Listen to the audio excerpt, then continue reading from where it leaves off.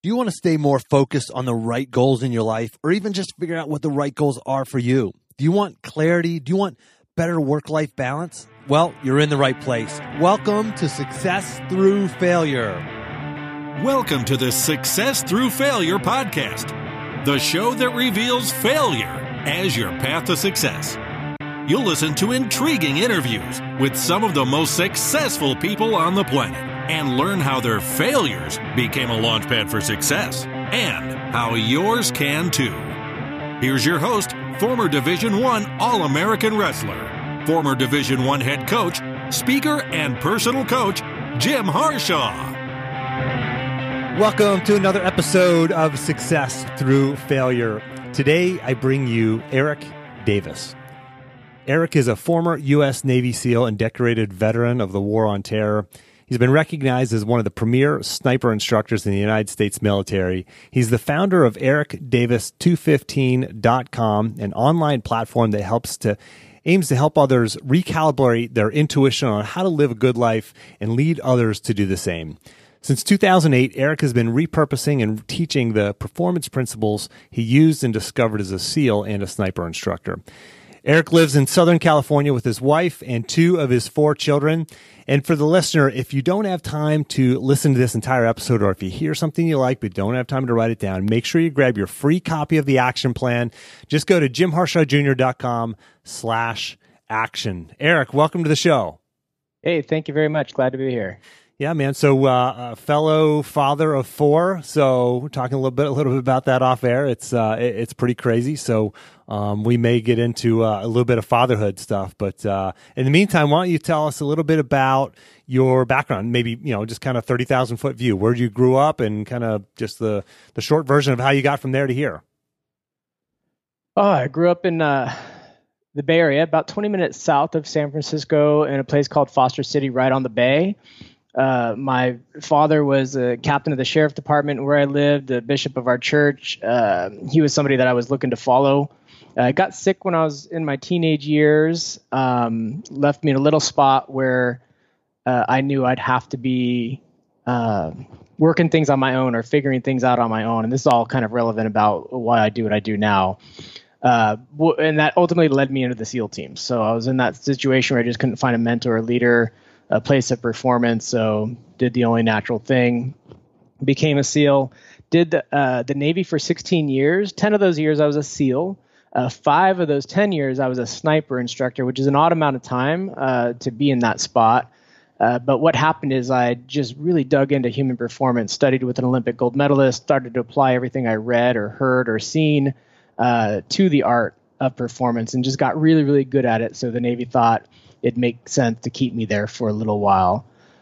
So that was the bulk of my SEAL career, was actually spent training snipers. And then in 2008, left the SEAL teams and became an entrepreneur, and had a couple different things I did at first. And a few years ago, I found my way into writing, and then taking all these performance principles that I had learned and mastered in the SEAL teams and started to apply to my entrepreneurial life, and started to deploy them for people, whether they're in business, or just in their personal lives as well, because the fundamentals of performance, the practices and rhythms and things that we need to do to succeed, they work across the board.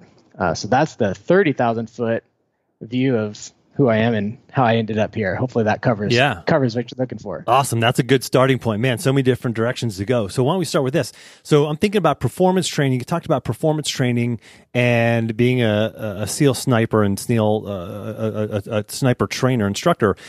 What does human performance have to do with being a sniper? I think a lot of people maybe don't realize what it takes to be a sniper. I certainly don't. I'm a hunter and shot a lot of guns before, but I have no idea the level of human performance required to be a sniper. Can you talk a little bit about that?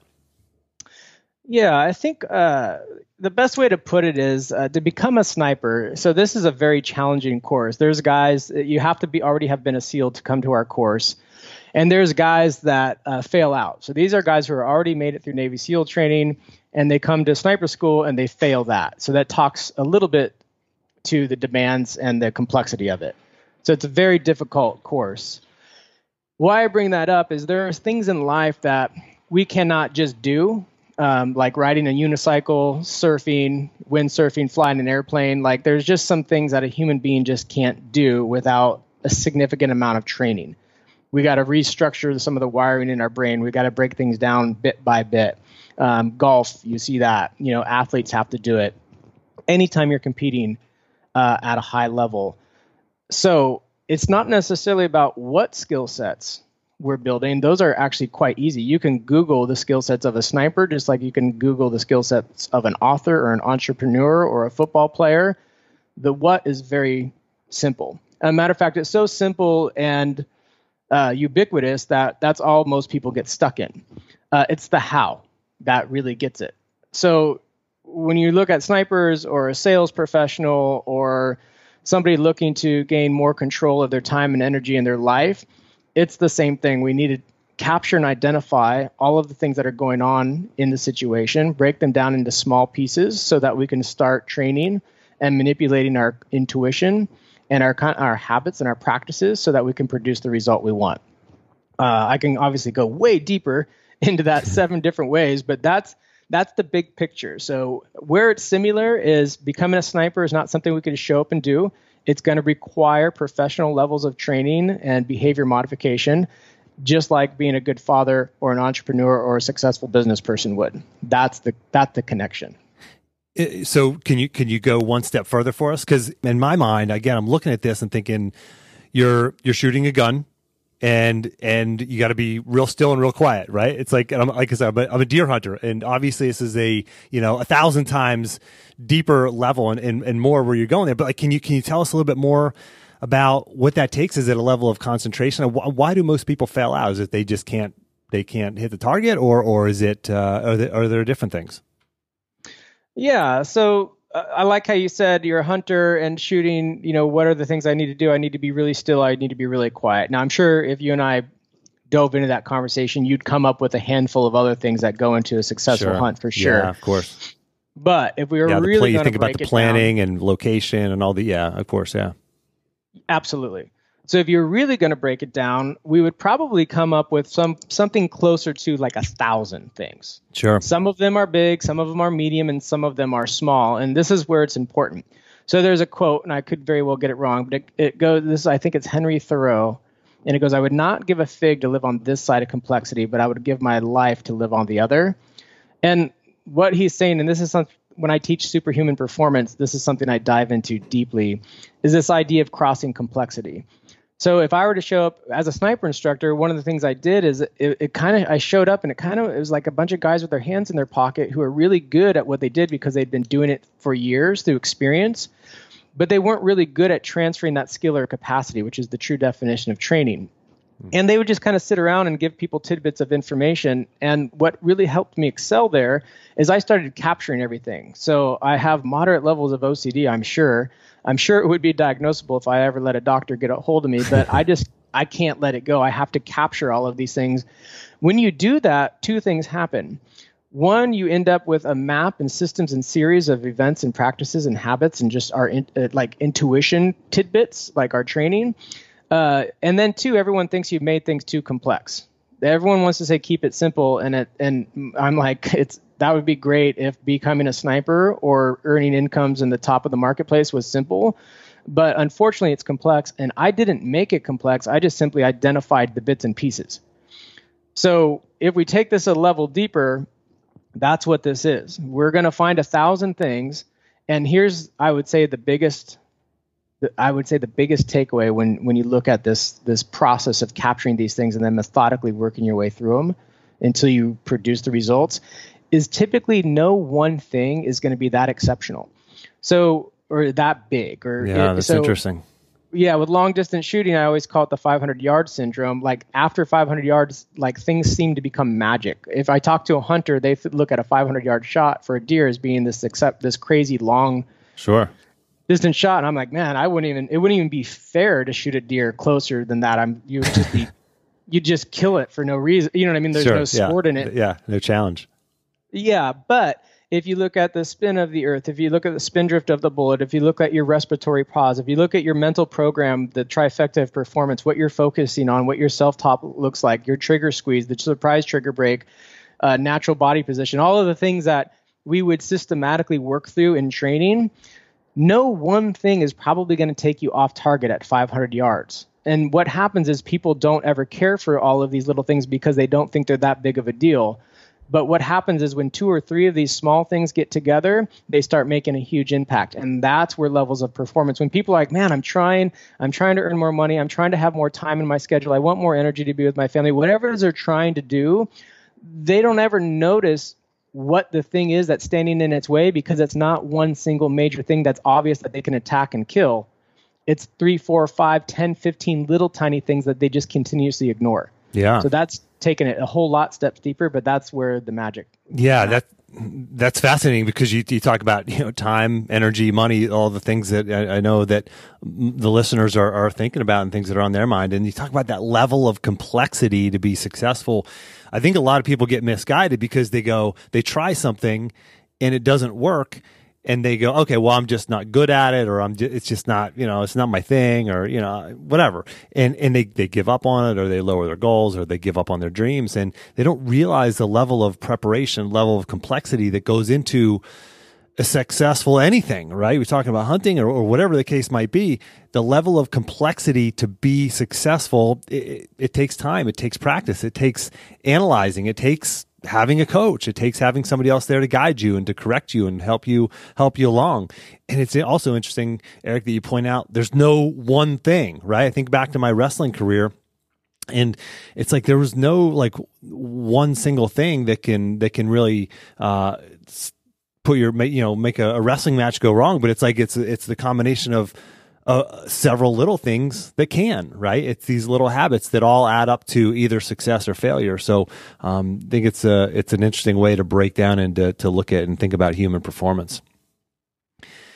Absolutely. And so let's go back to becoming a SEAL. Like, when did you think, I want to become a Navy SEAL? Were you an athlete in high school and you were sort of seeking this next level of human performance for yourself, or what was it that led you into wanting to become a Navy SEAL, and when did that happen and how? Well, really what I wanted is I wanted to be like my dad, and that had me on a path towards becoming a sheriff, to go into law enforcement. But I had a couple things working against me. One, I was a little bit color deficient, and I knew that would be an issue. And 2, I was only going to be 18 when I got done with high school, and you can't go into the sheriff's department, at least not the cities I was at such a young age. So I knew that I needed some sort of something to do between high school and when I would have the opportunity to go into law enforcement. So the military was kind of an obvious choice. And that's where I started looking at things. I was actually all signed up to be an Army Airborne Ranger. Then in 1990, Charlie Sheen's movie Navy SEALs came out, and I have to admit that was the reason I shifted from. I didn't realize that there was a special forces unit inside of that worked inside the ocean, and I grew up as a surfer, so I'm like, wow, that sounds pretty good to me. Me and my best friend went to the recruiting office. We saw the videos. He said, that looks actually a little too hard. Let's not do that one. And that was the moment where I was like, I have to do the most difficult, most challenging, whatever it is I'm preparing for. I need to prepare myself at the highest level so that when I go to become a law enforcement officer, which I never ended up doing, but if I go during that path, I was like, I need to prepare myself at the highest level. And I would have always said I'm not competitive. And I was actually teaching a business seminar, and I was describing my non-competitiveness to somebody. And I said, I actually like to get so much better than anyone else that it's not even a race. Or, you know what I mean? That I'm not even, because I don't like the competition. And he looked at me, he's like, hey, that is as competitive as you can get. So that's what it was. That's what drove me into it. I'm like, okay, if I'm going to do it, I want to do the best so that I can just do anything I want. And then, like I said, my dad getting sick, it put me in a spot, which I actually look as very lucky in a way that he did get sick, not for personal reasons. Obviously, I'm sad and I wish he didn't. But in a way, it saved my life, which I can go into later. But I knew I had to replace that. I knew I was young enough to not be done with someone to lead me, but I was old enough to realize that I needed help. So what was SEAL training like for you? I mean, we've heard for the listeners who have been longtime listeners have heard episode 45, way back in episode 45, Mark Devine, episode 132 with Tom Shea, and episode 163 with Rourke Denver were all Navy SEALs and shared their take. I guess what's your take, Eric, on Navy SEAL training for you? Well, I went twice. So there's a story in that. Before I went to Navy SEAL training, I was a Marine Reconnaissance Corpsman. So Marines don't have their own medics, so they use Navy Corpsmen. And I went through recon training. It's not as complex, not as difficult, but very difficult and demanding. So I already had a very good background in that kind of stuff. Very much a natural fit for who I was bred to be as a person, as a breed of person. So it wasn't too bad for me. Now, with that said, SEAL training, like anything of significance, has got enough stuff and time and commitment requirements that given enough time, something's going to get a hold of you. You know, some guys do breeze through, never failing anything. But I got caught up a couple times in a few things. One of them was land navigation, which brought me to literally brought me to my knees. I ended up almost dying in the snow. But besides that, most days were enjoyable because I like that. Like I was saying, I'm bred for that kind of work. And that was my first opportunity in life where I was able to live out for which I was bred and experience that happiness and joy. So challenging, yes, but it wasn't too bad. I just like that stuff. So you talked about almost dying in the snow. Can you share that story with us? This is the title of this podcast is Success Through Failure, and I ask all my guests to share a time where they failed, a story where they failed, and maybe this is a good one for you to share. Could you share that story? Sure, absolutely. Before I do, I think I always have, anytime the word failure comes up, I always feel like I need to clarify it just so that people know where I'm coming from. So failure to me is not something to be avoided. Failure to me is when we run out of time, talent, or strength. And running out of time, talent, and strength does something very special. It actually begets more time, more talent, more strength if you understand how to do it. The same as working out, right? Like we want to run out of strength when we work out, so things break down, so we go to muscle failure so that things can respond in a way to build our strength. So first and foremost, that's important. And I love that. I have big distinctions between failing, quitting, and stopping. Those are three different ways to cease an activity. All have different ramifications. But let me bring it to the story. So there I was. We were in Mount Laguna, which is east of San Diego, and it was snowing. And there's not a lot of snow in the foothills or these hills of California, not the ones that are just close to the coast. Usually you got to get a little further out, a little higher. But it was snowing. So all week we're doing land navigation. I'm not particularly good. Like I have no natural sense of direction. I'll kind of bebop around the world or driving sort of lost because I don't pay attention. I'm in my own head a lot. But I was a point man. So if I lock down on it, like a series of steps and processes, I do quite well in land navigation. But the end of the week, cold, tired, just some fatigue. I made a mistake at the bottom of a hill. Realized that I made a mistake. I'm like, man, I was running out of time. So I went up this snowy hill and I went straight up instead of zigzagging or, you're not allowed to use trails. Got over the top of the hill, stopped, looked at my map, and realized, oh my gosh, I made a mistake. I was not supposed to go over this hill. Came back and over the hill back to my original space. By this point, I was majorly fatigued. Sat down, tried to gather myself. When I teach perseverance and other things, I'll tell the story about my toenail. I had Ziploc bags over my feet because we don't have any snow equipment, and my toenails were now coming off. So I had little bloody toenail things in the snow that I plucked out. My feet are still numb from that. Didn't quite get frostbite, but I got whatever's in between frostbite and not frostbite that leaves your toes numb for the rest of your life. I got that. Wow. So I reviewed my map and realized I had made a couple mistakes. One is originally I didn't make a mistake the first time. I realized I did need to be over that hill. Huh. Interesting story here. Like I just did a little video when I was mountain biking. The cool thing about mountain biking is you really got to look where you want to go, not where you don't want to go. You don't want to let fear drive you. Sure. And one of the things I noticed, like if something's extra scary, I'll tend to look down. I don't want to fall off, which is natural. And if I get tired, That's why I like to exert myself. That's why I like people to, when I train executives, it's not just information and knowledge. We go and do experiences so that we can put context and meaning behind it.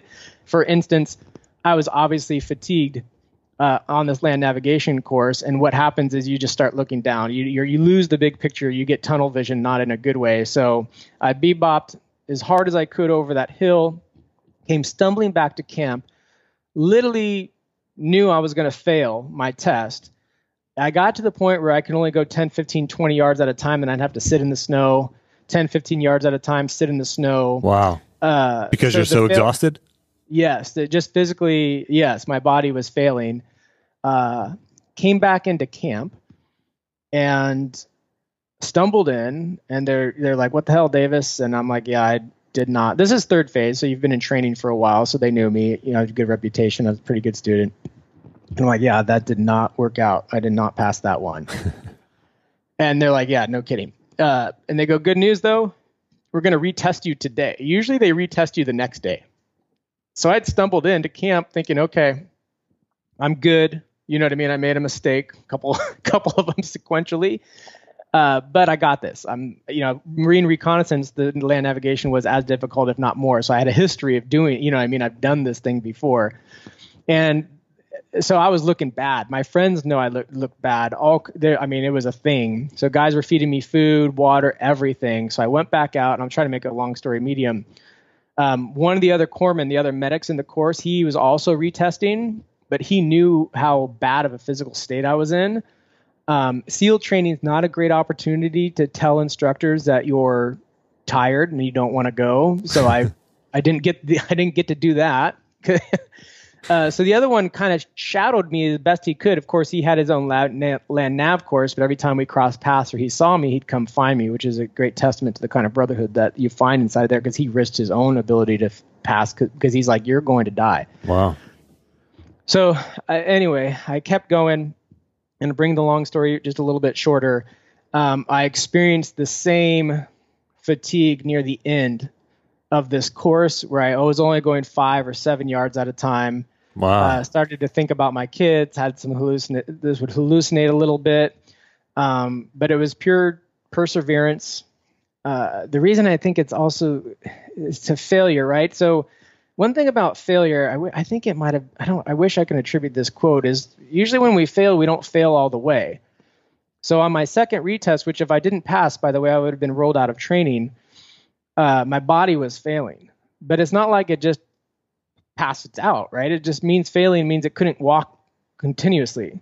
So I just kept hoeing to the point of failing, then flopped over in the snow and then waited, kept calm next to the point of failing, which this story as an entrepreneur and a writer, I've repeated a couple times as well in a different domain. But yeah, I just kept going. I'm like, okay, I got my human limits. I'm going to hit my limits over and over again. And I did that cycle back into camp and passed, not a ton to spare. Wow. But I came in pulling off my clothes, stripped down to my shirt, which is a really weird thing to do in the snow.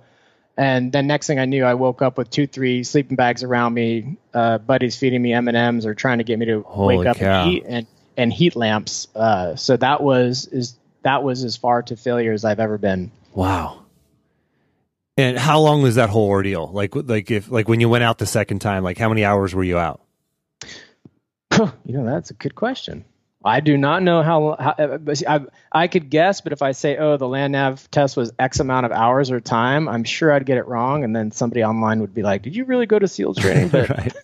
It's a handful of hours. It's definitely a long duration. Yeah. And it's long enough where the day starts first thing in the morning. And by the time I did 2 tests, it was coming into evening time. So some amount of hours and some amount of distance. And the distance was multiplied for me a little bit on that first one because I went back and forth a couple times.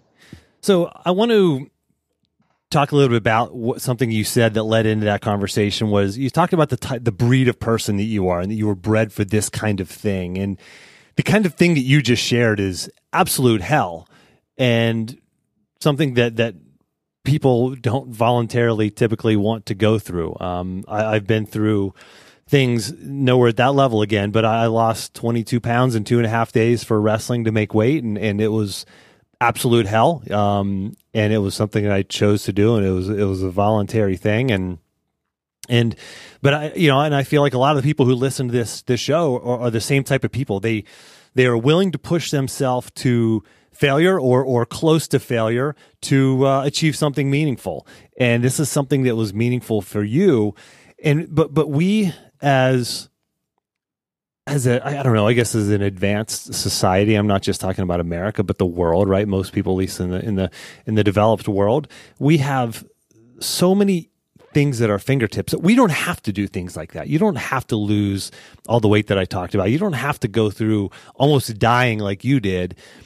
We don't have to, right? Because we can sit on our couch and watch TV and go to the store and buy food. We don't have to go kill our food. Like it's life can be so easy for us. But I've heard you talk about something called operant conditioning and how, really humans aren't bred for just sitting in an office and living this sort of totally domesticated life. I just discovered something called F3. It's fitness, fellowship, and faith. And this morning at 5:30 in the morning, it was raining, downpour.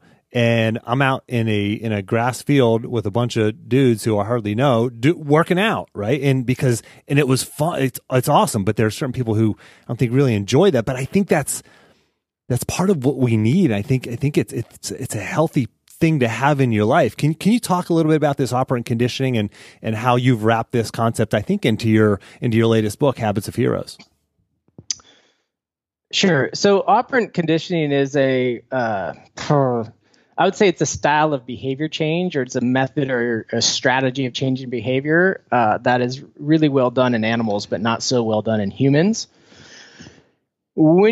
So I have a Belgian Malinois. They're like German Shepherds. They're just 30% smaller and 30% nastier. They're the premier dog used in the SEAL teams. I got her from Mike Ritland, who trains and breeds and dogs for the government, SEAL team, stuff like that. He was in buds with me as well. He's also a SEAL. And I really dug in to learning how to train this dog when I first got her, because we want and need a protection dog in her life. So I dove into behavior science, and the people who are experts and pros at actually applying behavior science are dog trainers. These people are passionate about training their dogs, and I'll share some stories about how passionate they are probably naturally as I explain this part. But one of the things I read was this idea of psychosis, and I think that's what you're getting at. And how it goes is there's this polar bear, and they called it the bipolar bear. And this polar bear was pacing back and forth in the zoo. This was years ago. And doing what they call mutilative behaviors, like picking at its paw. You see monkeys throwing crap on people. But the way I think everyone identifies is, why are these animals pacing back and forth over and over again? It's like this nervous anxiety. And they described it like having the foot on the gas and the foot on the brake at the same time. So what they learned is carnivores are used to like roaming like 40, 50,000 acres or 4,000 or 5,000 acres. I don't know what it is, a huge amount of acreage. And now they're put into this 4, 5, 20-yard pen. And how the lady described it in the book was like, hey, this thing is built to hunt. It's built to search out its food. It's built to cover many, many miles in a day, week, month, year. And we took all of that and compressed it into this little cubicle that we call a zoo. And then now when you go to the zoo, that's why you'll see these animals pacing. And zoos are doing better now at like simulating hunts and everything like that. But I also believe there's some back end story to the zoo as well, where they're using Prozac and things like that. With this bipolar bear, this story, that's what they talked about, is having to medicate the bear, which I have no moral judgment, assuming that the bear has to be in the zoo. But of course, if the bear is there simply for our entertainment, somebody might take a look at that. But it's what I understood. When I heard her say in the book, I think it's The History of Kindness is the name of the book, and I really need to write that down because I speak of it on every interview. But she goes, an animal is happy when it's living out for which purpose it is bred for. And I thought, oh my God. I literally pulled over my car. I was in the Central California desert, hot, steaming, just driving home from a dog event, right? Teeth of Leadership. Like, we'll take these dogs and train corporations, sports teams, how behavior change actually works. And tears in my eyes, like, oh my God, that's why I can get frustrated. That's why at night I can be antsy. That's why I can do self-mutilating behaviors. Like when I was a kid, I was that kid that always shook his head or had all these little tics and did all these little weird things until I got old enough to play outside. And I always wondered why they went away. And it's because my mom just let me go play outside. So this became part of our breed. So I'll read the description. They have excessively high prey drive and are excessively exuberant or playful. This level of energy often spans from their youth into adulthood. They can be destructive and develop bad behaviors if not given enough stimulation and exercise. This often causes problems for others who are not familiar with such a breed. So, wow, that describes a few things. That described me my entire life. That could very well describe a kid with ADHD or an adult with ADHD, ADD, right? Sure. But what that was the breed description for my Belgian Malinois. And that's when it hit me. Like, well, of course, a French poodle or a bulldog or a Malinois or a Chihuahua, like these are, they're all dogs, right? But they're bred differently. So human beings, obviously, for thousands and thousands of generations, however long we've been in existence, females would naturally want to breed with the guys who are bringing home the food. The guys who are bringing home the food would very much like the female who's like going to prep it and cook it. And I'm not saying those roles need to stick, but I am saying that for a long time, we were kind of attracted to these things. So we kept breeding towards that. It's called eugenics. So it's a very important piece. And like when you go to SEAL training, you can get motivated and fired up because of movies and TV, which is a little bit of a false sense of motivation. But then when you actually get in SEAL training, they're going to find that. They don't know why yet. Like, they don't understand the full science, but they're going to identify that, and then they're going to weed people out. And they're weeding them out because it's only the people who are kind of bred for that kind of thing. Yeah. Who are going to make it. And then I can go into flow state and all kinds of reasons why I can swim for 6.5 hours straight or suffer in the cold where other people they're in a different experience than I am. But that's the basics for the breed. And so one of the core elements of happiness that I teach is to understand your breed, personality testing, and a few other things so that you truly understand what makes you happy and what makes you tick. So then you can design a life around that very intentionally. Again, performance through process. We're being meticulous and diving into the complexity because that's how we win. So if we want to take this, everything you just talked about right now, and turn it into an action item, something that the listener can do in the next, let's say, 24 to 48 hours, what would that be? And obviously that's, you talk about flow state and all these other things, and personality tests and testing it to figure out what, quote unquote breed we are and, what we're wired for. I mean, is that something we do? If we want to take an actionable item out of this, what would you say we could do in the next 24 to 48 hours? Yeah, if you're going to do an actionable item out of this piece, it would be a first step. Again, there's no one thing. This is the trick with these kind of questions, or when I think about this, like, boy, I don't want someone to think there's just going to be this one thing they do that's going to do it. But one thing can get them started is first they can start to understand themselves a little better. And there's tools out there like the Enneagram test. I've been using that one lately. So it's called Enneagram. You can do an Enneagram test, which it's a personality test, an assessment. And that's a good start. There's a whole bunch of other, the reason I'm saying it's a good start, because this isn't something you can do alone. You need somebody who knows what they're doing, right? A coach, a trainer, somebody to help you with. You need a brotherhood or a tribe around you. Because this is so counterculture. So you're going to have to start to build a brotherhood or a tribe around you because it's too not normal anymore. But that's how I'd say. If somebody wanted an action step, I would say take a personality test and start to understand who you are, what was stamped into you from birth and what's been created from your experience, and then what can you change.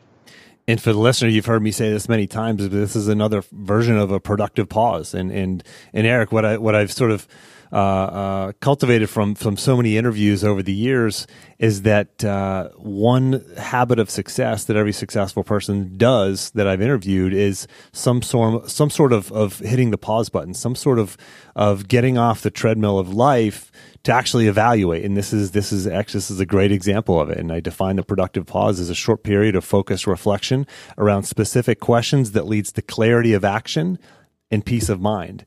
And so I urge the listener not just to skip through this podcast and listen to this one and go on to the next one, but actually hit the pause button on your life. Do some self-evaluation, do some reflection, figure out who you are, what motivates you, what drives you.